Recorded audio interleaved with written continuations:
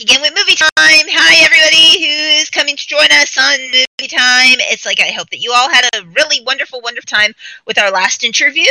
And today we have another incredible guest with us today. Hi, Anthony. How are you doing? Hello, guys. How you doing? I'm so glad to be on the show. Thanks for having me. Well, it's great to have you on here, Anthony. It's like look forward to this interview. I believe it's going to be a lot of fun for all of us. Yes, I believe so too. Yeah, and of course we have our amazing co-host, Olaf. Say hi, Olaf, to everybody. Hi, Olaf. How's everybody doing today? It's been a great day here in the wonderful state of Indiana.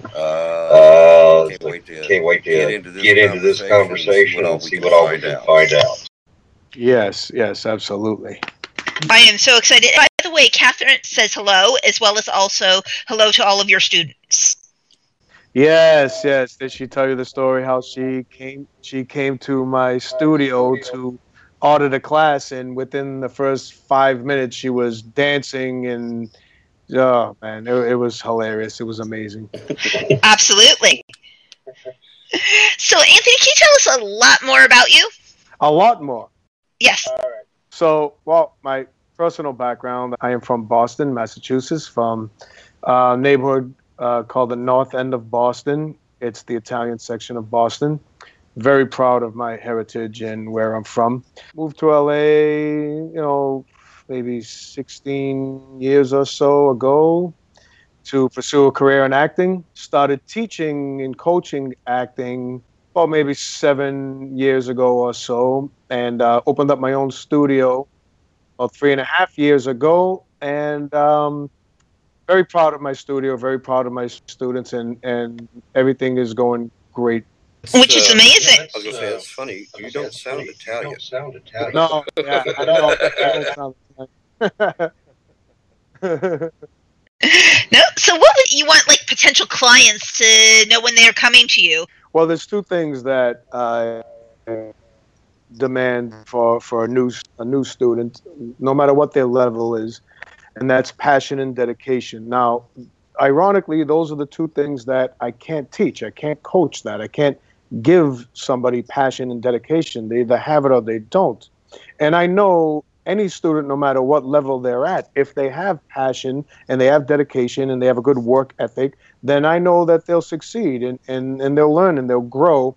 And to be honest with you, if they don't have that, it's going to be very difficult to get them to the place where they need to be. And sometimes you're just wasting time. A lot of people think that I just want to be an actor. I wake up one day, I want to be an actor. So they move to LA and Hollywood and thinking that it's just going to be, all right, I'm an actor now. And it just doesn't go that way. And there's a lot of rejection, and there's a lot of pain involved. There's a lot of sacrifice involved. There's a lot of time and work involved.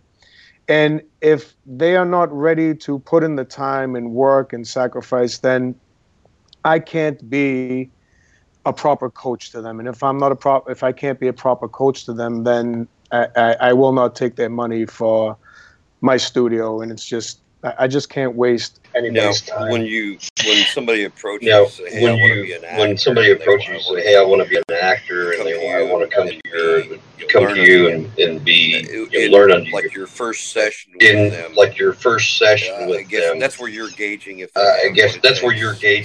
have what it takes and to really do this.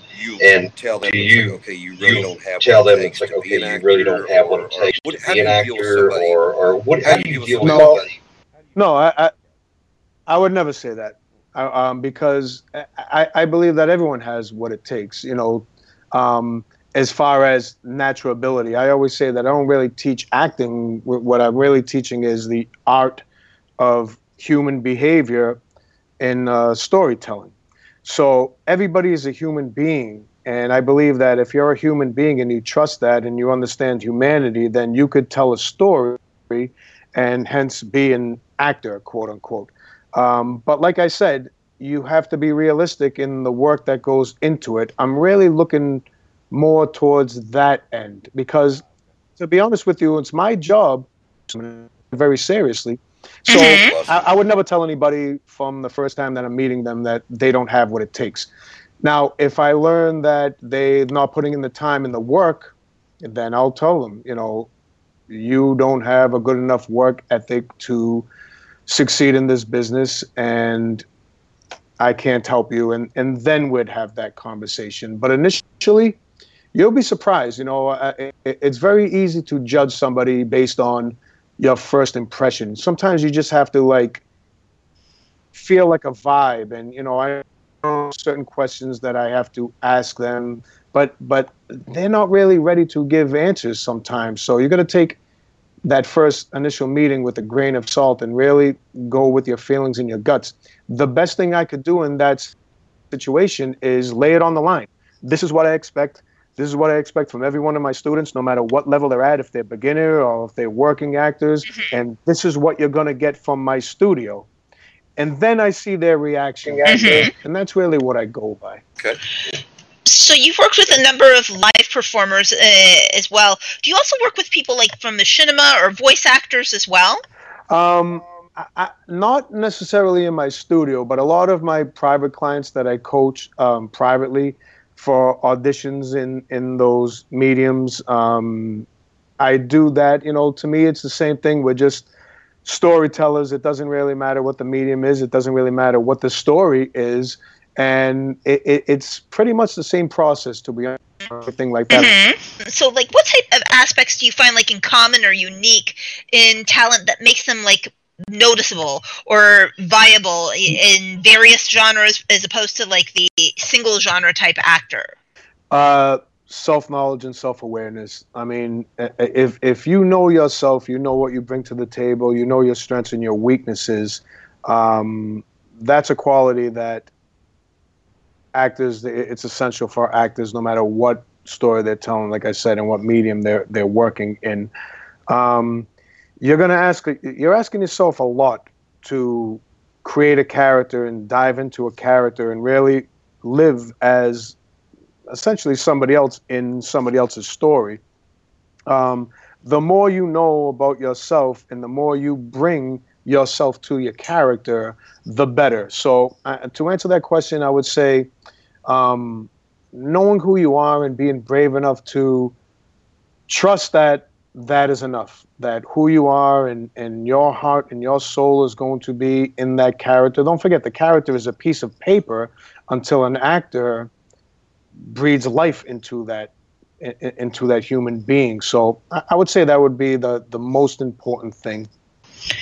Because you're quoted as saying that you must be ready in mind, body, soul, and soul, because if you're not acting, it can take you down.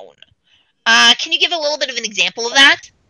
Yeah, I mean, this is really what I'm all about, because, you know, diving into characters and really going to these dark places sometimes, there's a price to pay for doing that.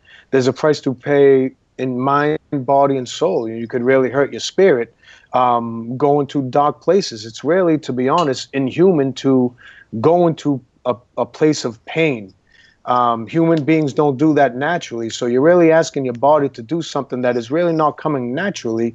And you have to be able to be trained properly to protect yourself. Now, the way to do that is you trust that if I go to this dark place and I go all the way and the feelings are real and I'm living truthfully in the moment, like I ask my students to do, that you could come back from that.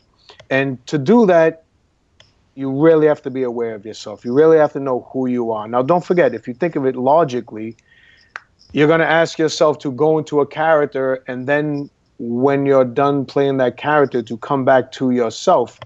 But if you don't know who you are, then what are you coming back to? So that's what I mean when I say you have to be in shape, mind, body, and soul.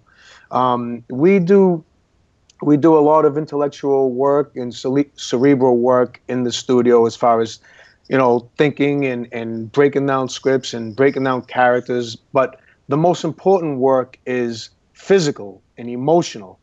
I mean, that's when it gets dangerous. I mean, your brain could pretty much, like, take care of itself as far as, you know, thinking logically, but your emotional life kind of sneaks up on you, and you really have to protect your soul when it comes down to that.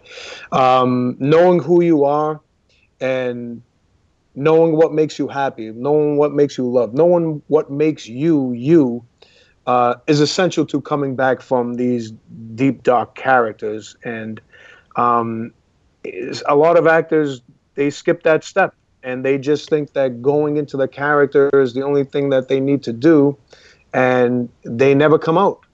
And it shows up in different variations in their life, you know, their mood swings, and shows up in their relationships and their daily life. And it's very irresponsible for an actor to do that. It's like when you're talking about going into like these dark Does that characters, apply also? does that apply also to not TV just to screen actors TV and stage and actors? screen actors But what and about stage actors?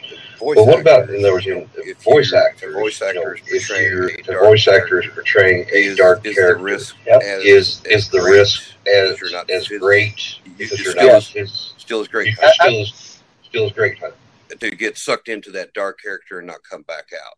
Looking at you, it's really none of your business as an actor, as an artist. You know, you just have to do your work and find the humanity. And anytime you're finding humanity that's being conjured up from a story, there's that risk. So I would say the exact same thing to any medium as far as this art form. It's an art form of humanity. It's the art of human behavior. And that applies to anything. I mean, what difference does it make if we could only hear your voice? I mean, you still are in the moment, and your body is still trying to figure out, you know, what the hell is going on here, you know? I guess with voice acting, and I guess with voice acting, in other words, since it's just a voice you're hearing, playing a dark character, you have to kind of playing a dark character, you really portray it hard. Really portray it hard because that it's a dark you have to convey that it's a dark character, vocal expression. Okay. Exactly. And you can't fake that, you know. I mean, the bottom line is you really can't. Human beings could tell if somebody is acting or faking or pushing or performing. You won't be moved. I mean, you won't move your audience, and your audience won't be moved if you're not moved. And to do that, you got to go to these places. So I would say it's the exact same thing. And if I was coaching somebody just for VO, my process wouldn't change. It honestly wouldn't. And it would show up, like the inflection in your voice, the subtext of what you're saying. I mean, that has to be there. You can't just read off something and rely on the story to add the emotions. I mean, human beings are the only things that could add emotions. Okay. Right. Okay. Also, I was wondering, because you have a little bit of a theater background, so does it help you with crossing over in mediums or working with talent, or do you feel like that there are different mediums, and how do you approach the different techniques, or is it the same technique? Well, first of all, let me answer it the way you asked. Okay, so first of all, it helped me making the transformation from theater to TV and film. So everyone's different. Some people have a difficulty, but as far as the process goes, the only difference is the technical side of things. The process, as far as breaking down the script and breaking down the character, is exactly the same. One thing that having a theater background and doing a lot of theater helped me with is living in that moment, each moment. You know, you don't have the having another take of, oh, I screwed up, can we stop, or something like that. Not that I would ever do that, but, you know, technically in TV and film, you could stop. You could say cut. In live theater, you can't. So it's really good training as far as living in the moment and moving forward, you know, and not trying to be perfect. And what theater taught me was you can't try to be perfect. You know, things happen. You flub a line. You say something the wrong way. Yep. Somebody says something that you didn't expect them to say, and you got to deal with it. And that really worked when I was making the transformation from theater into TV and film, and that really is a lot. Has a lot to do with the way I teach as well. You know, it comes down to trust. And if you don't trust yourself when you're on a live stage with hundreds of people watching you, then you're never going to trust yourself. And doing live improv, if you or do a lot of improv, improv or a lot of that improv, helps you in that helps you would help you on theater because in live theater improv because you go by what's going on. Improv you go by what's going on So and not so much an actual it script. would help So you to, in, if you it would did help flub a you line to, or whatever, if you did flub a line or whatever, if you were really well trained in improv, well trained in improv, it help you to get through. correct Is that or not? Well, yes and no. I mean, improv is really, really effective to help an actor or an artist to stay in the moment, live in the moment, think on their feet. It's really good to train someone to open up and talk and listen and stay focused. Those are qualities that all actors need to have. But at the end of the day, you are telling a story, and you need to tell that story. So there's a fine line between going way off on a tangent because you have good improv skills and not telling the story anymore, and getting back into it because something goes wrong in live theater. So I think that, and I tell my students this all the time, I think improv training is very good as far as exercising goes, and it stays true to my philosophy of being in shape, mind, body, and soul. It really helps that. But without being able to break down a script and break down a character and create, improv will have its limitations, So you kind of have to do both, and it doesn't always work. And a lot of times, great improv actors rely on their great improv skills, and they just go off and they just run wild, which seems cool, but you have to still be telling the story at the end of the day, Okay. right? Mm-hmm. Okay. And do you find, though, also that improv skills, though, sharpen an actor's performance for better, quick reactions? Yeah. Well, it's exercise. And the more you exercise, the sharper you'll be. You're going to have a career in TV and film. You need both. You really need to know how to break down a script and break down a character, because you're going to be shooting out of sequence. And therein lies the problem when you just have improv skills.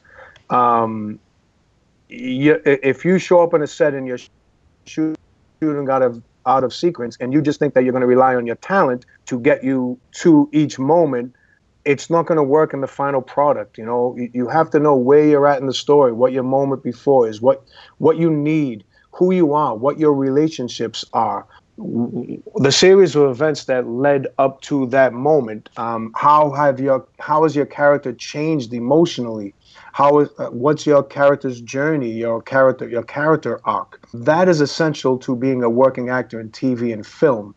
So, like I said, it's really great to work out and do exercises like improv and things like that. But to have a career, see, I'm coaching my actors to have a career, working career. And unless you're going to do sketch comedy, which is great, there's nothing wrong with improv or sketch comedy, but you have to understand it's a different genre. It's a different medium, and it's not the same thing.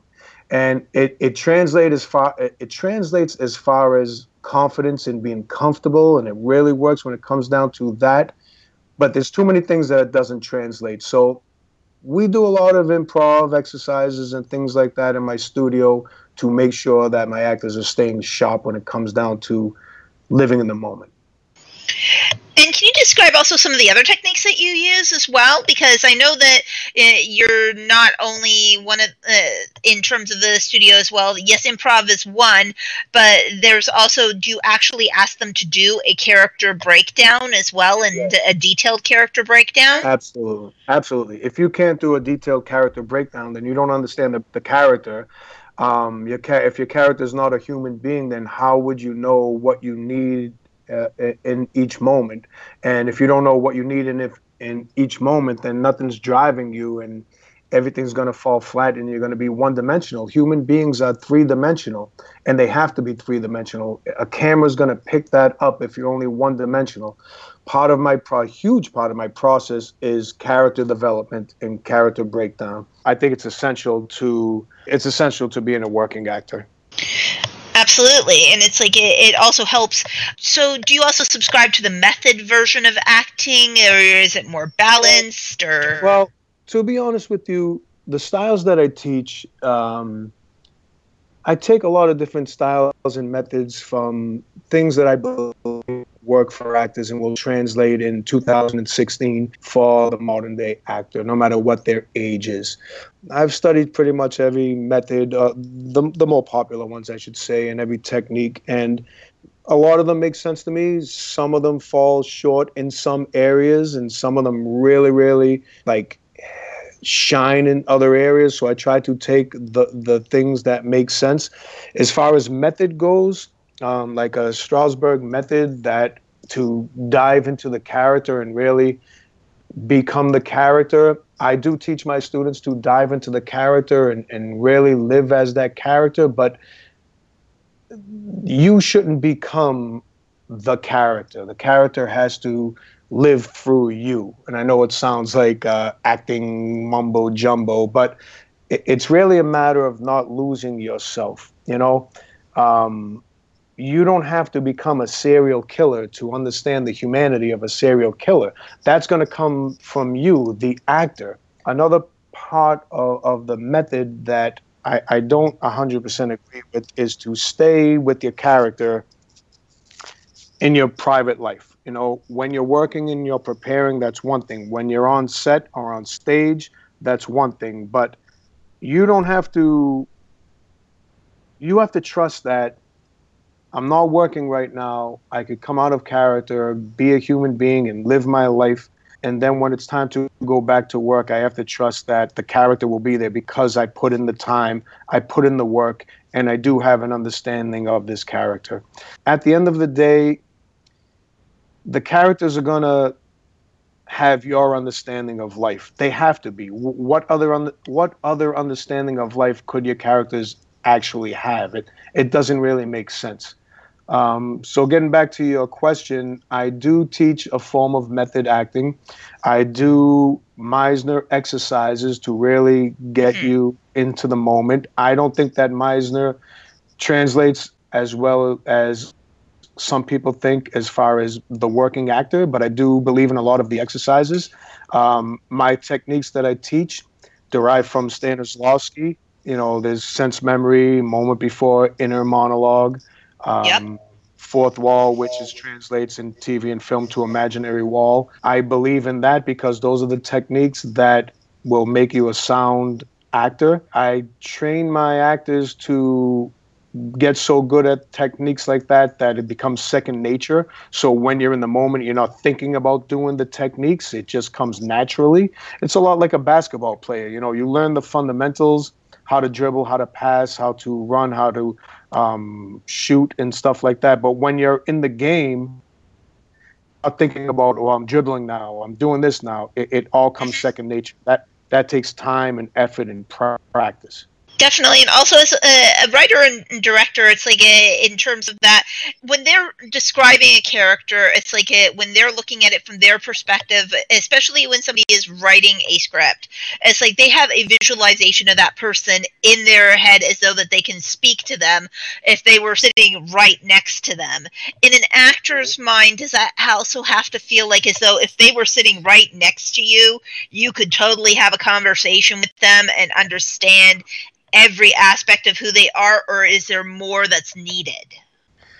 Well, I do an exercise in my studio called a character interview, and it's part of character development, and I do exactly what you just described. I have the actor get up as the character, sit down in a chair next to me, and I ask the character personal questions that every person would know about themselves, and then I open it up to the class to ask questions that the actor does not foresee coming, and they should be able to answer all those questions as their character. And if they can't do that, then they don't have a three-dimensional character. And if you don't have that, well, the camera's going to pick that up, and you're going to fall short. You're going to have limitations when you're in the moment. So, yes, I believe in that wholeheartedly. The rule of thumb I tell my students all the time, you know, pretty much everything you know about yourself, your character should know about themselves. And especially simple things like, what's your name? Where are you from? How old are you? What do you do for a living? Some things are given in the script and some things are not given in the script. But just because my last name, my character's last name is not given in the script, does that mean that I don't have a last name? I mean, of course not. I mean, like, again, The rule of thumb is always you have to be a three-dimensional human being to be able to live in each moment. And if you're not a three-dimensional human being, then you're faking each moment.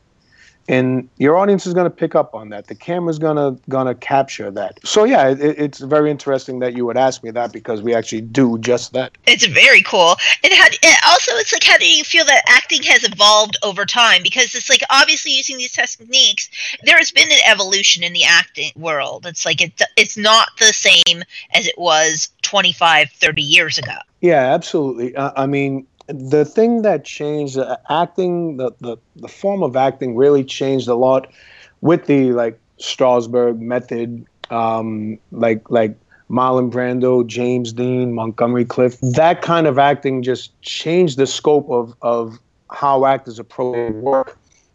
Before that, it was like actors were performers, and a lot of actors were actually like puppets, and the director and the writers and filmmakers were puppeteers, using the actors as, like a puppet. I can tell that's pretty much. And once actors started feeling something real, the audience really started to be moved by that, and that really changed a lot of acting coaches, a lot of acting studios, a lot of acting teachers. It really changed their approach. Even if you don't believe in method acting or that kind of stuff, you cannot deny that an actor has to be a human being and have real emotions and live truthfully in the moment. That's when acting really changed. And you could see it, if you watch a movie from the 20s and 30s, very, very entertaining. And the actors were amazingly talented performers. The actors today, I'm not saying they're not talented performers, but they're brave. Like what they have is bravery. They're brave enough to go to places that most human beings are not brave enough to go, and that's what moves an audience. So I think that's the biggest difference between old school acting and new age acting and the acting of today. So in terms of that, also, it's like there are some key components that also have changed in the actor-director relationships as well. Yes. Yep. So what are some of the key components, in your opinion, that you can highlight for us that's changed in the actor-director working relationships? Well, I believe that nowadays an actor and a director need to be on the same page a lot more. And they both have to realize that they are each artists in their own right.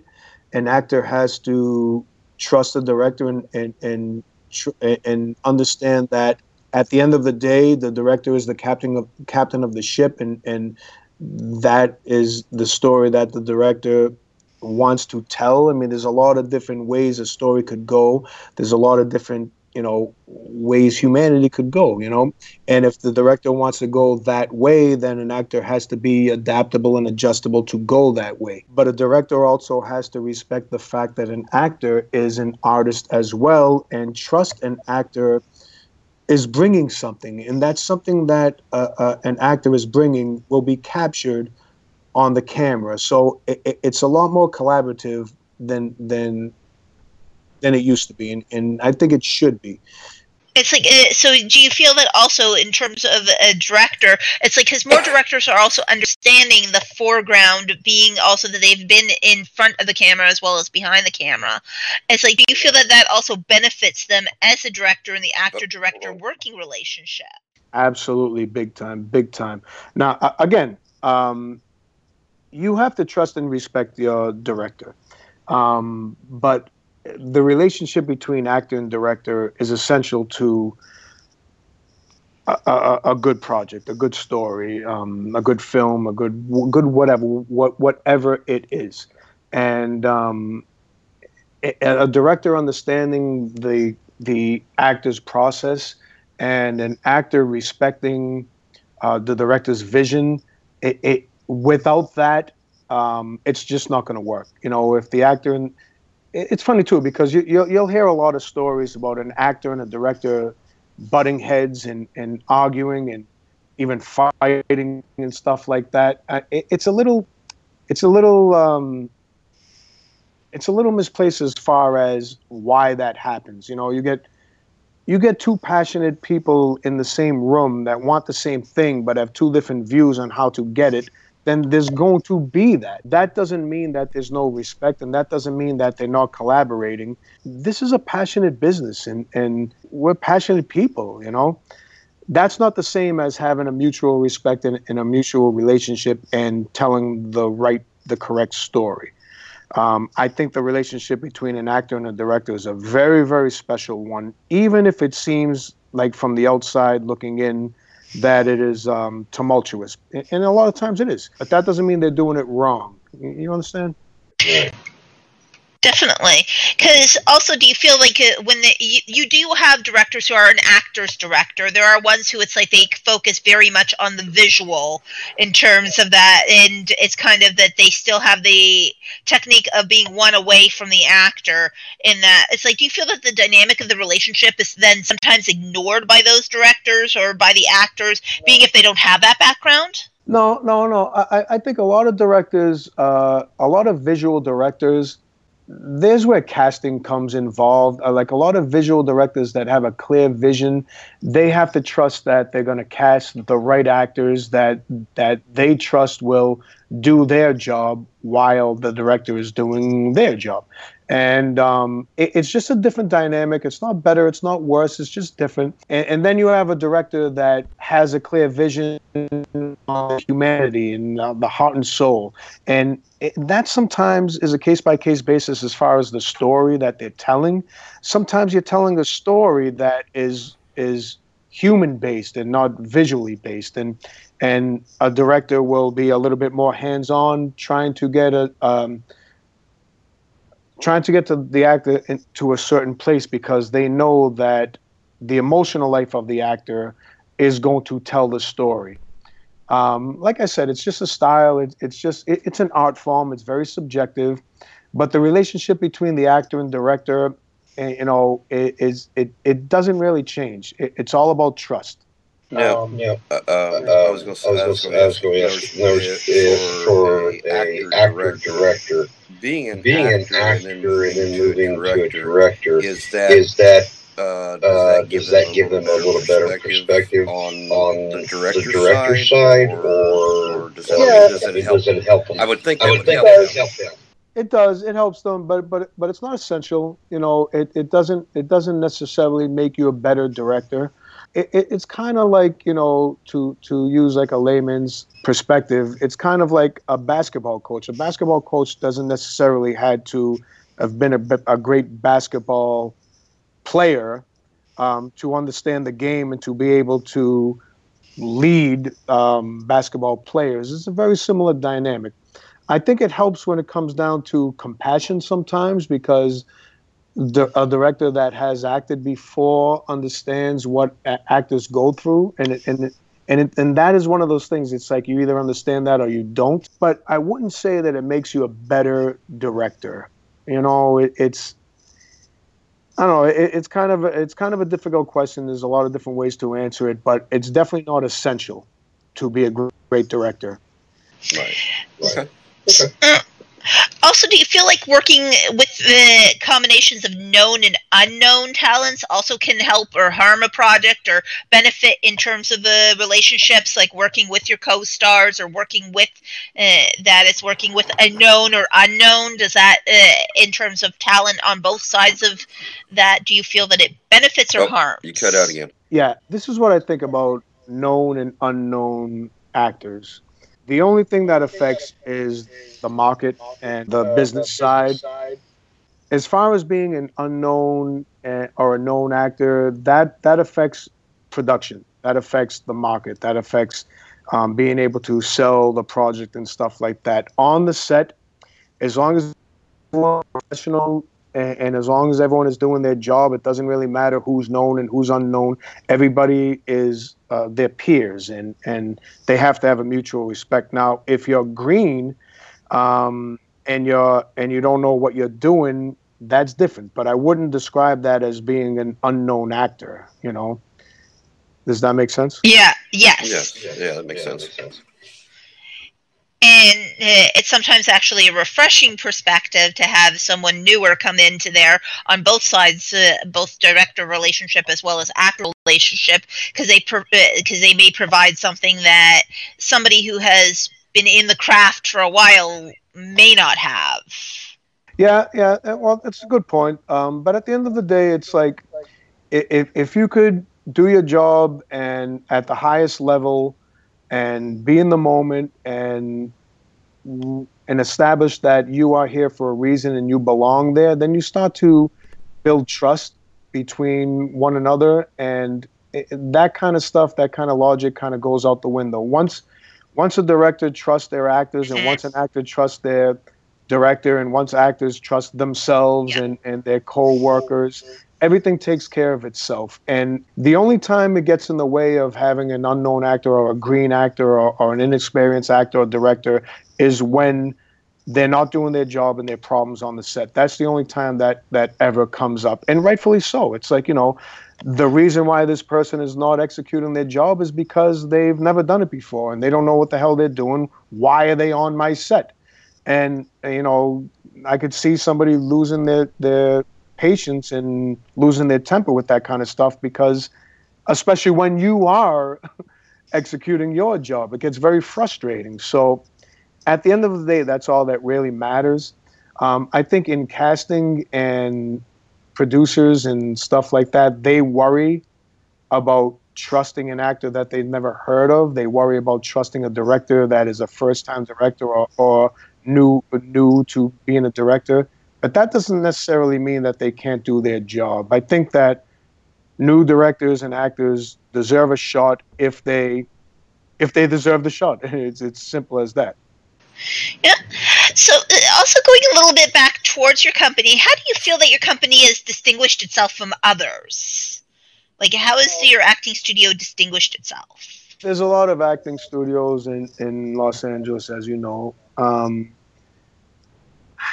don't know. I'm not going to talk about other acting studios or how my acting studio distinguishes itself. But one thing that I do is I genuinely care if my actors become working actors, and I genuinely give them the tools to go out to execute their job at the highest level possible and have a career. That is my goal, and that's all I'm going to say. I'm not going to turn around and say I don't think that other acting studios care about that, but that's my goal. And to be honest with you, you can't really look over your shoulder and who's behind you as far as what they're doing and how they're doing it, because then you're not being true to yourself.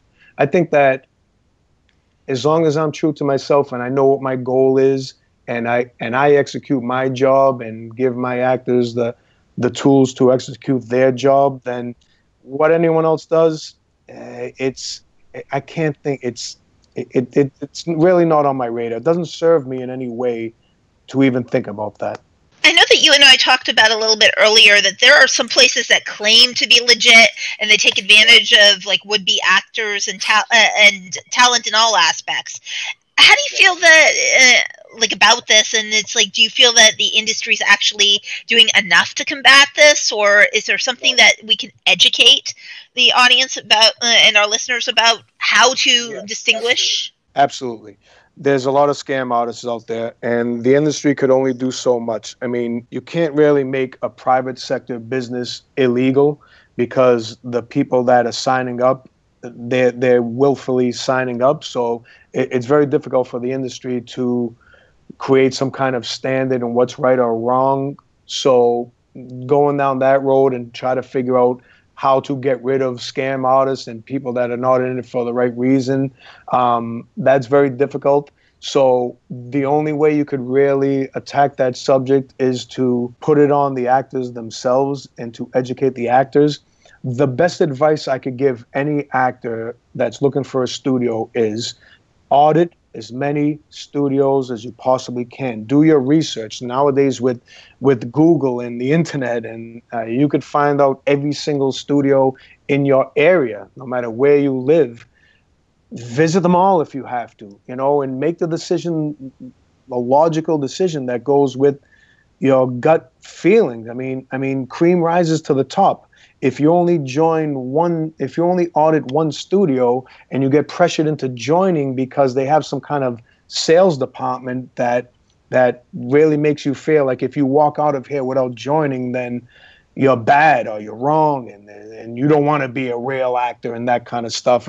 I mean, you should not have to go through that. And I even tell my auditors, to be honest with you, when they come in to audit my class, I tell them right out, I'm not a salesperson, and I'm not going to sell you on my studio.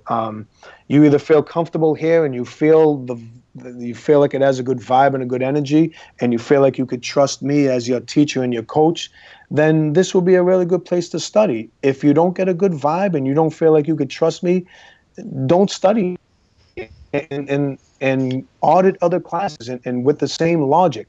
And don't be afraid to walk out of an audit, even if you fall in love with the studio. Don't be afraid to sleep on it. Don't be afraid to let it resonate. Sometimes, you can get excited and make a wrong decision. I mean, you'll know. And it's so hard to in the industry as well to get them to understand. It's like yes. Yes, and also it's like a lot of times that they don't realize just because you've been given an on-camera test, that doesn't necessarily mean that you have the relationship to be able to do that. You may want to look into more study, more acting, more classes, and be able to understand who can help you best. So I can't hear you. It's like. Well, let me ask you. Can you still hear us? Are there any like certain things that jump out of these ads that people are putting out there to bring you in? The scammers, or certain things that just jump out and say, that they could look for in an ad or at a studio or something that might give you pause to not join or not go there. I understand your question. It's a very difficult question to answer because, if there's a fancy ad or something that really, really catches your eye, that's marketing, and legitimate businesses have good marketing and illegitimate businesses have good marketing as well. So you can't really hold fancy marketing or good marketing against somebody, and you also can't make that the reason why you join a studio. And again, it comes down to go audit and go see for yourself. Don't take anyone's word for it. And that's another thing. I know that word of mouth is word of mouth is very important when it comes down to finding a new studio. But even word of mouth, that is that one human being's experience in that place. Now, if the word of mouth is, all right, I went to audit a studio and somebody abused one of the students, I mean, that's something different. But if it's just an opinion like, I didn't fail it or something like that, doesn't necessarily mean that you won't feel it. Again, it comes down to being in control of your own life and your own destiny and your own finances and going and seeing for yourself. But to answer your question about marketing and stuff like that, unfortunately, the people that are in it for the wrong reason, the businesses that are in it for the wrong reason, they seem to excel in sales and marketing, and that's why they are able to pull off what they pull off. Which is why logic and common sense have to come into play. Right. What I'm kind of getting is that possibly if you go to a studio and there's really high pressure, join, they may not be the best fit for what you're doing. Okay. Yes, I mean, again, you have to go with your gut. But if somebody is a high pressure salesperson, like a lot of these studios, I don't, because I don't believe in sales stuff like that for a studio, an acting studio. But a lot of legitimate, reputable studios have a sales department, and and they will try to get you to join. It doesn't mean that illegitimate or anything like that. But if somebody won't let you leave a room until you join, and they don't respect the fact that you say, all right, let me sleep on it and I'll contact you tomorrow. I'm interested in joining, but I want to contact you tomorrow. If they can't handle that and they say something like, well, you don't want it bad enough if you can't do it right now, these are red flags. These are red flags. Yes. And just be careful of that. You know, it is what it is. If somebody's holding you in a room, I mean, what are you doing? I mean, come on. It should be common sense, but I understand someone that's new to LA, someone that's new to Hollywood, they're just lost. You know, they're like babes lost in the woods, and they're just trying to latch onto something.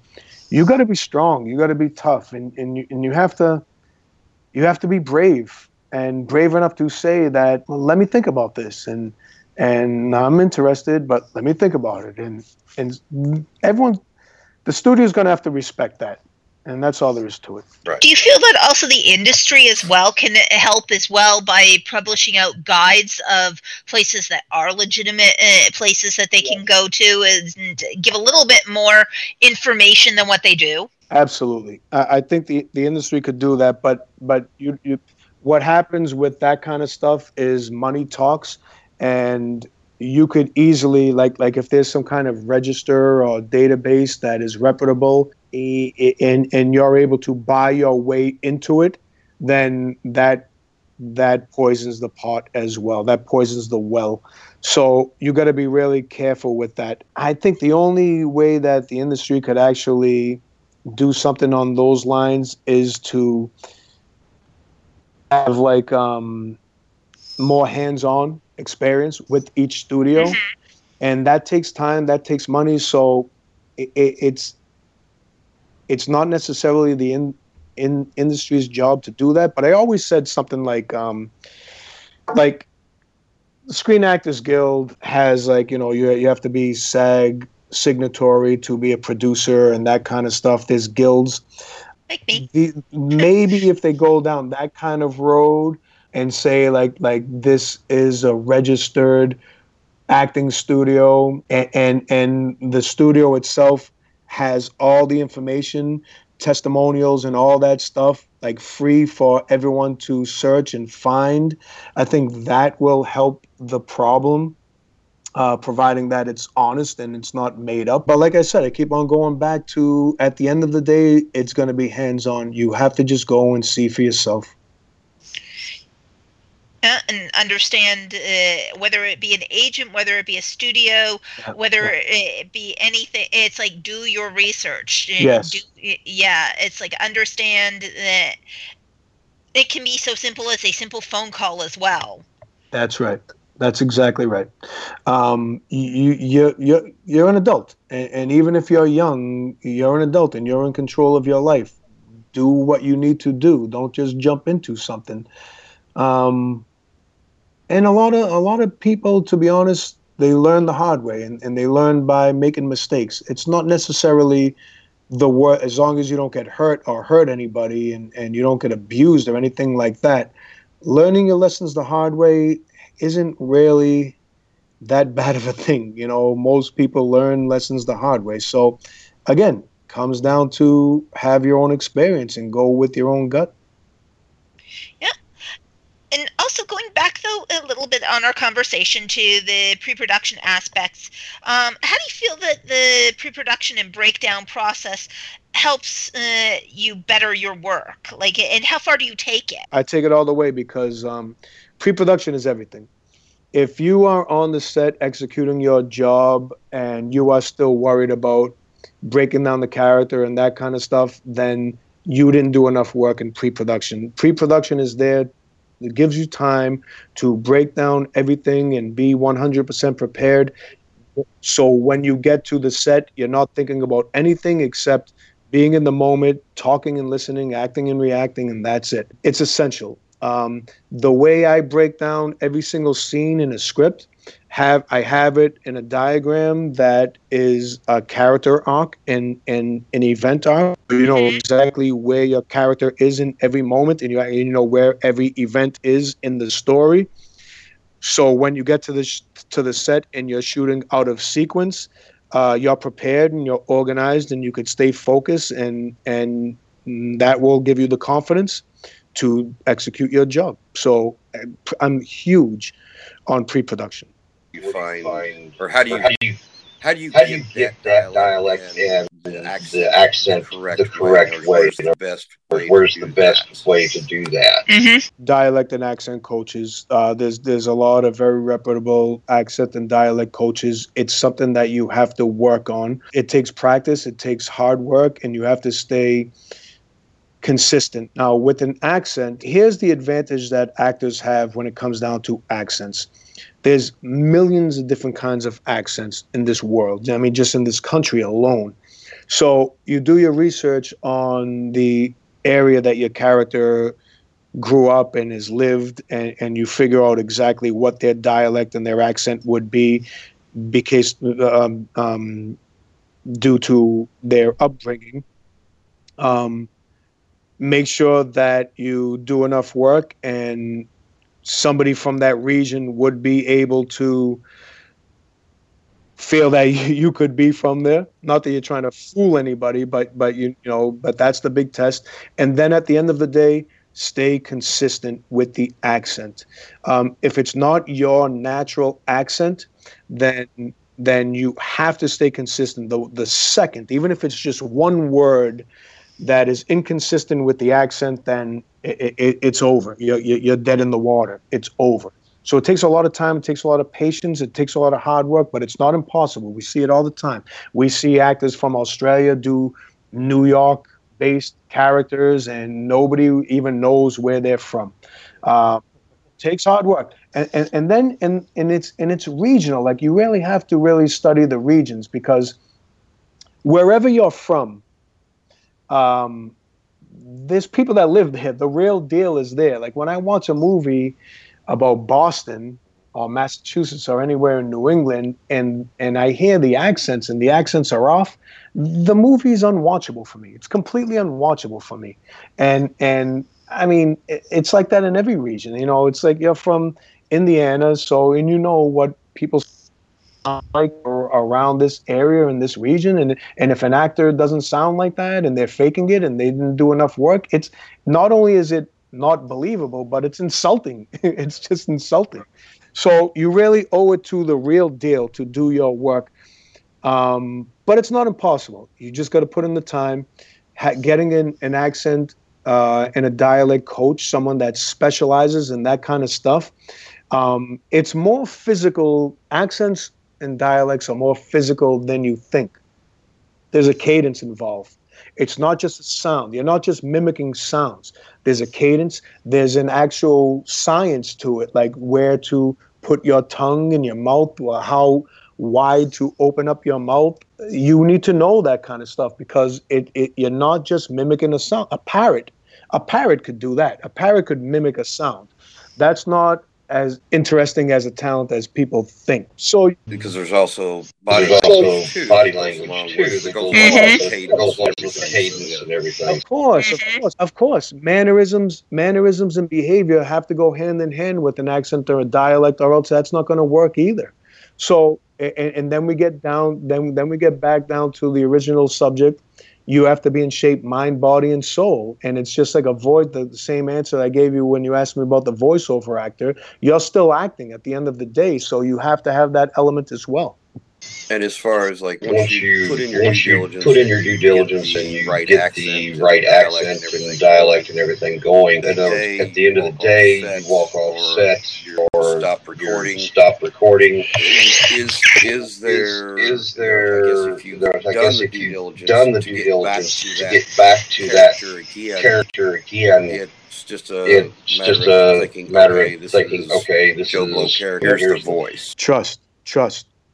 It's all a matter of trust. Now, trust is something that you you build. It just doesn't come. It doesn't come automatically. You have to do the enough work that you could trust your body to respond when the time comes.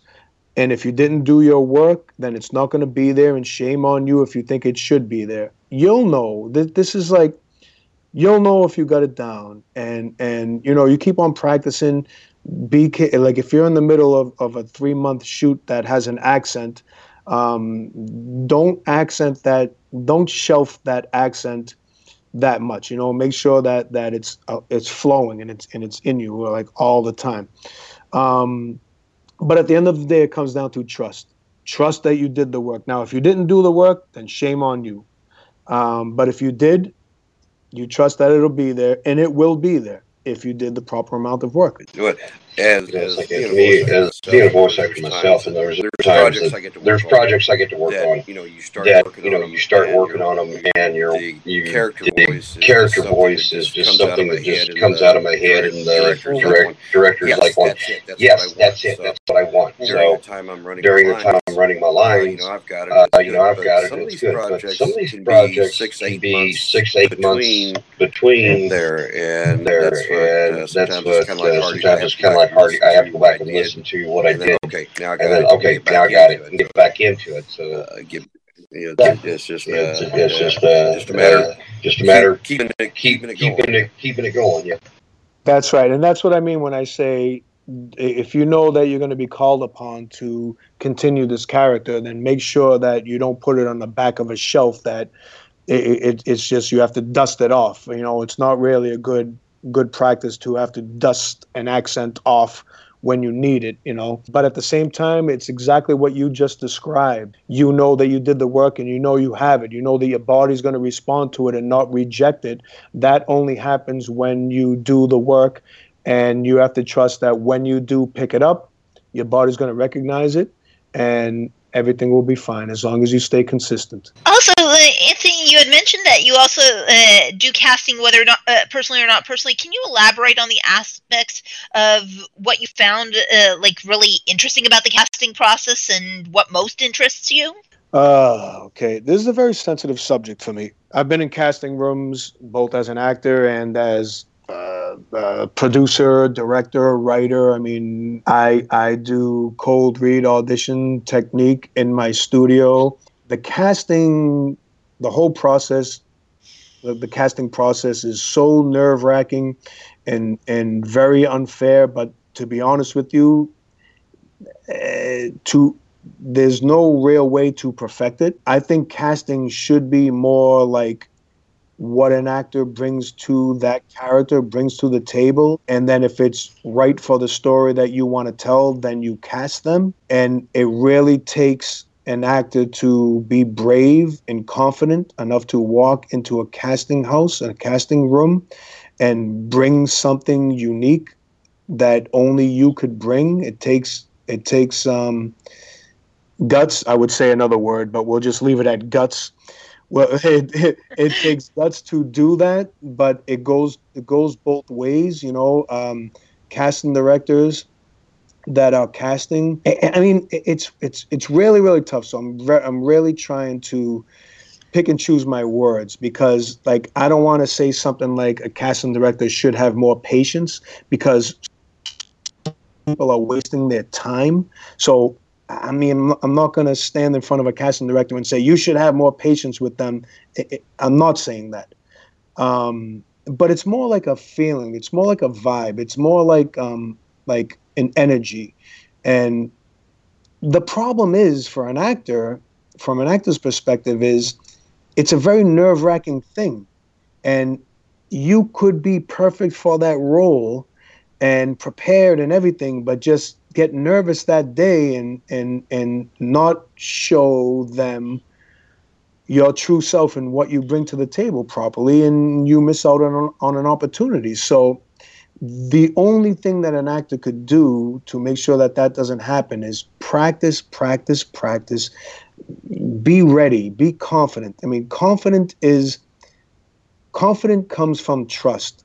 Trust comes from hard work. And you just have to be, I know it sucks. I know the process sucks. And I know that actors hate it. even working actors. You talk to movie stars, celebrities, and very few of them will say, "Oh, I love the casting process."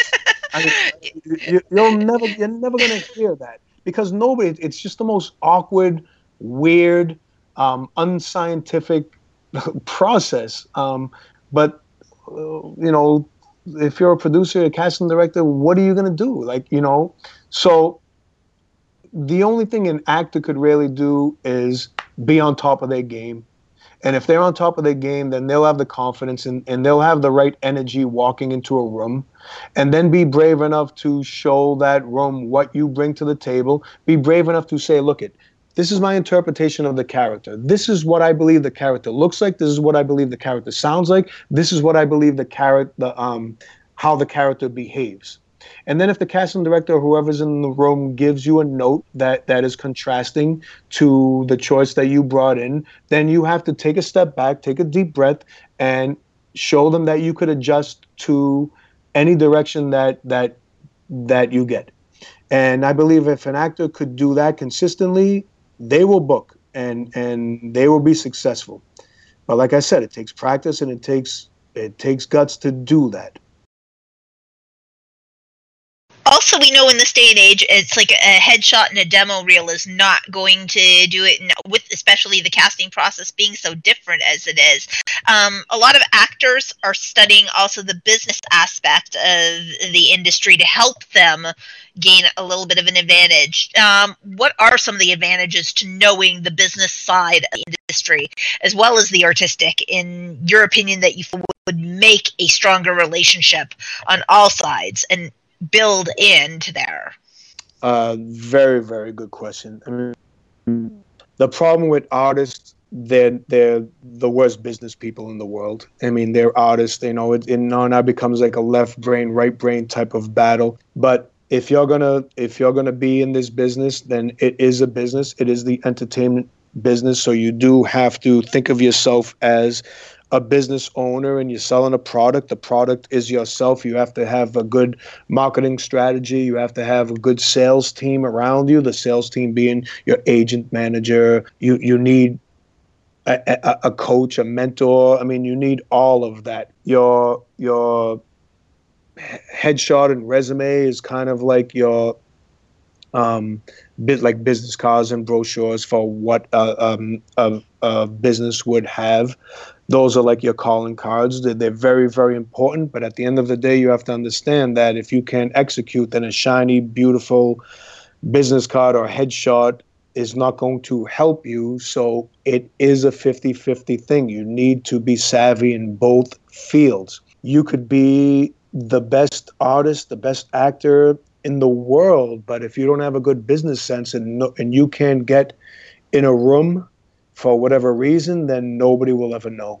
And that's a shame. It's one of those unfortunate things, unfortunate facts of our business. I teach a business of acting class. I used to do it twice a year, but I step up my game now and I do it every other month because I know how crucially important it is. And you have to have your stuff, for lack of a better word, you have to have your stuff together. Yeah, it's crucially important. And it's also, it's vital to know both sides, because it's like, also when you're performing, it's like if you don't understand that there is a business behind it, it's like there's a dollar behind it, there's something that's going behind it as well, you can lose from the performance as well. Yeah, well, I mean, that's a slippery slope too. I understand why you're asking me that question and you bring that up, but it's a slippery slope. It's like, that's why they say, like, I have a business hat and an actor's hat. When you're executing your job as an actor, you're just going to have to trust that everything is what it is, and you have a job to do. But once you're in the process, getting to there, and the casting process and all that stuff, you should know as many of the aspects of the business as you possibly can. But it's the reason why I say it's a slippery slope is because if you're worried so much about that end of it, things that are really not your business and really not like in your control, then you might lose a little of the artistic side of it and the acting side of it. So it's difficult. It's very difficult. And there's a balance that you have to understand. Okay, now I'm here now. Now I'm doing contracts now. I understand this. I mean, that's a tough one. That's a tough one. The knowledge is power. And yes. having a team and having mentors and having people that you could trust, that you could bounce things off of, business things. And another thing is ask for help. Be brave enough to ask for help. You're not in this alone. If there's something that you're confused about or you don't understand, you need to understand that, you know, and I mean, a team is very important. But to get back to your original question, there's a big difference between having the knowledge and worrying about it, if that makes sense. Mm-hmm. So absolutely. Yeah, you got to kind of find that balance. Yeah, and knowing it's like it's important. Yes, you know how to read the contract, but know that you're right for the part as well, and put the artistic performance in. Of course, yes. You've also been in the industry for many years now. So what have you seen as like the biggest evolution in how films are chosen to be made? Well, I promised myself that I wouldn't discuss this because this is a very sensitive subject. What I'm about to say is what's happening now in the business is with social media being so predominant. A lot of people that have huge followings on the social media are getting opportunities. Because, you know, you have 5 million followers on Facebook and YouTube or whatever, all the social media combined, then that is somehow giving you power, and producers are really turned on by that, and they're given opportunities because it's a business move. You know, producers are saying, okay, well, if she has 5 million followers, then, you know, there's 5 million people that are going to watch this movie that she's in. And even if she doesn't know how to act, they don't care. It's about money for them. I think that's an unfortunate evolution to our industry. But I think on the flip side, if you do have a following and you worked really hard to get that following in the social media, and you learn how to act and you can execute your job as an actor in a high level, then you deserve the shot. And I have no problem with that. If you don't take it seriously and you can't execute, then shame on you. And that's all. That's all there is to it. On the lighter side of the evolution industry now, with cable and internet channels like Hulu, Netflix, and things like that, there are a lot more opportunities. There are a lot more shows. There are a lot more pilots. A lot more guest stars, co-stars. So that's a good thing about technology. So, you know, it's every single thing has a light side and a dark side, like a yin yang. This industry, the evolution of this industry, has a lot of light. I mean, there's so many more opportunities, but there's also some darkness. The opportunities come for the wrong reasons sometimes, you know. Huge reality stars get opportunity in scripted shows, whether they deserve it or not, just because they're popular.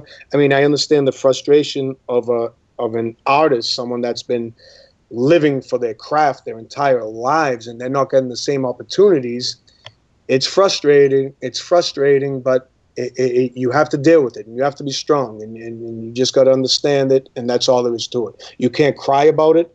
You just got to persevere through. Don't forget, you have a choice to quit the business, and if you don't like it, then quit. But if you don't quit, then you better deal with it, and you better stay strong. Absolutely. So what advice would you give our listeners and people that you feel that all filmmakers and all actors and everybody should really know? What's that one piece of very sage advice? Learn how to act. Learn how to act and learn how to act well. Learn how to do your job. I mean, if you think you're going to be in this business, then learn how to do it. And don't think that talent is gonna provide the skills that you need to execute your job. Talent could make you lazy. Talent could be a gift and a curse. And being fundamentally sound and knowing how to do this is a craft. Understand that it is a craft and it needs to be taken seriously, and learn how to do it. And if you don't learn how to do it, then you can't expect to be able to do it, just like anything else. For sure. And is there anything else that you want to convey to our audience? Yeah, this is it's a beautiful art form. It's absolutely beautiful. It's one of the most amazing art forms because it's human. It deals with humanity. It deals with the human condition. It's beautiful in its ugliness. It's perfect in its imperfections. If you're interested in doing this, you do it. Do it. If there's something in your heart telling you that you want to do it, then do it. Try it. Don't live with regrets. Don't wake up 20 years later and say, "Wow, man, I think I could have been an actor." Don't do that to yourself. Just try it. Just do it. Just go for it. Don't go into it blindfolded. Know that it's also there's a very cutthroat, tough, strong industry attached to this art form and you have to be tough and you have to be strong and you have to be able to protect yourself in a lot of different ways. So by all means, follow your heart and jump in. Just don't jump in blindfolded, and it will be what it is. But at least at the end of the day, when all's said and done, when you're ready to wrap it up in this life, at least you could say you tried something, and success is just a matter of opinion. And remember that. And also find the best coaches that you possibly can That was up for you. That was up to you to say, not me. No, that is very true. You want to find the best people that are there to help you get there. Right. Exactly. Because we are. Yeah, you're right. And you could add that don't think you have to do it alone. Yes, we are not an island all on our own. No, we are not. And Anthony, it's like we'd love to have you back again if at all possible in a future time. But also, how can anybody reach you on social? Speaking of social media, but also in general, it's like for questions as well. How would you love people to reach you? My website is our lifeline, AnthonyGilardi.actingstudio.com. My last name is spelled Gilardi. If you go to AnthonyGilardiActingStudio.com, you'll get all the information about my studio. You could contact us on the contact page. Social media, Anthony Gilardi Acting Studio on Facebook, AG Acting Studio on Twitter. We're all over the place. There's also, of course, the icons right on the website that you could click on. This is 2016, and as much as I would like to fight all this off, this is the reality of our business, so that's the best way to contact us. Ain't that the truth? And Olaf, how do they get you on social media and all of those things? How do they stalk you? It's like, well, you can stalk me on both Facebook and Twitter at Olaf Barbosa, but just don't stalk too close because I do get nervous and I do have an itchy trigger finger. Yeah. Okay, all right. And as you know, that you can get us, get me also on Facebook, Twitter, Visipedia, LinkedIn. Gosh, it's like we have now a Movie Time page as well on YouTube, as well as also our Grayson Sonata page. Like I say, if you can't find me, you're not stalking me hard enough.